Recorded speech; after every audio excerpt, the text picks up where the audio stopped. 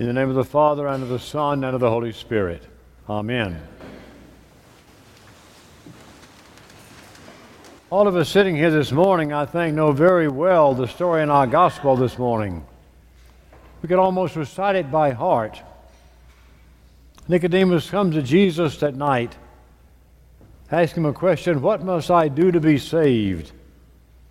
We get the classic answer that we see all over the highways and byways of the South: you must be born again. Then it ends with the most famous phrase, I think, that rings throughout eternity, John 3:16, "For God so loved the world that he gave his only Son, that whosoever believes in him might not perish, but have eternal life." That's what most preachers stand up here and preach about today. Either you must be born again, or for God so loved the world. I'm not going to talk about either one of those this morning, though. I want to talk about the time Nicodemus came, the fact that he came to Jesus at night while it was still dark.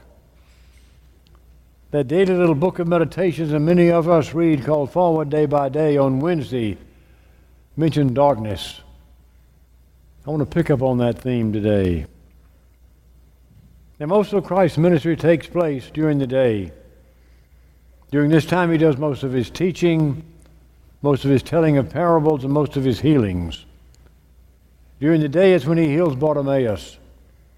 During the day, he takes Peter, James, and John and goes up to the mountaintop. And during the day, he calls his disciples to come and follow him. But quite a bit happens at night, too. Happens, as our gospel says, while it was still dark.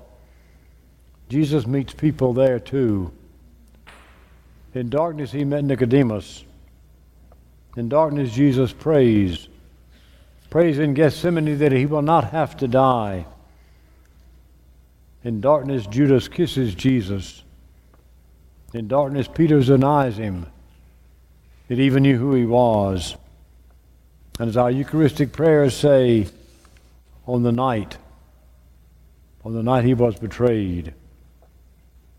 You know what it feels like at night when the lights go out and you sort of struggle just to get around. There's a feeling of lostness, of being trapped, of being totally alone. It's a feeling we don't like. I'll be honest with you this morning too, I have a very difficult time. A difficult time with darkness. I like to have a little light on. A little light on somewhere in that room while I'm sleeping. I think darkness, the absence of light, makes things cold, renders us blind, and things become invisible and we cannot see. On Ash Wednesday, on that day in that service, you and I are forced to face the dark, forced to face the pain and the suffering that are so much a part of our lives. And that litany that day tears at my very soul every time I pray it. You go into just about any new building today and you'll find light, almost blinding light. You and I have demanded more and more light, more illumination, more brightness. In older buildings there's not quite as much light. And in these buildings you have shadows. And I think shadows make a building beautiful. And that shadow, that interplay of light and dark, is what makes that building beautiful. It's also what makes your life beautiful and my life beautiful too. Now there's some who can only come to Jesus in the daytime. That's the only time they can imagine worshiping him. The only time they can imagine following him in the full sort of bright light of day. There's some churches too that can only worship Jesus in the bright lights, with congregations singing nothing but bright, upbeat songs with catchy little melodies to them. There are churches too, and I hope not ours, that can only bring Jesus to them in the light and never in the night. Sometimes I think there's nothing worse, maybe nothing worse than having a happy church. A happy church with a preacher who is smiling all the time. They make you feel guilty.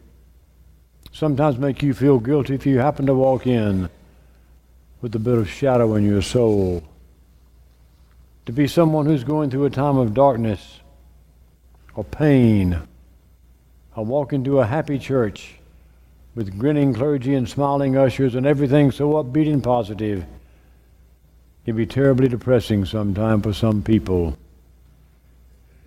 I'll be honest, although it may not sound like it, I have nothing at all against meeting Christ on a wonderful, bright, exquisite day when all the things in life seem to be falling together.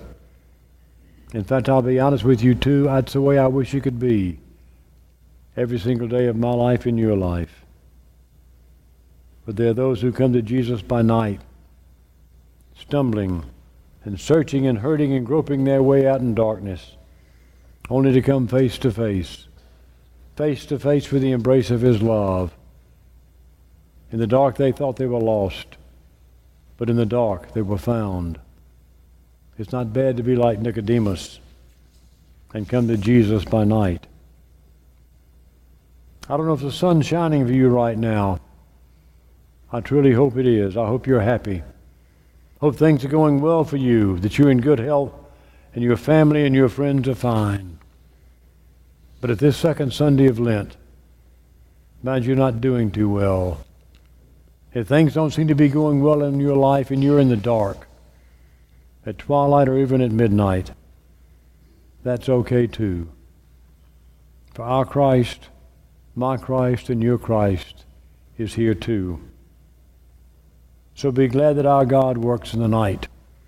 It's a great time to come to Christ, to let Him talk to you, let Him be with you, to let Him love you. When it's dark at night is a good time to call on Christ. And thank God it is. Amen.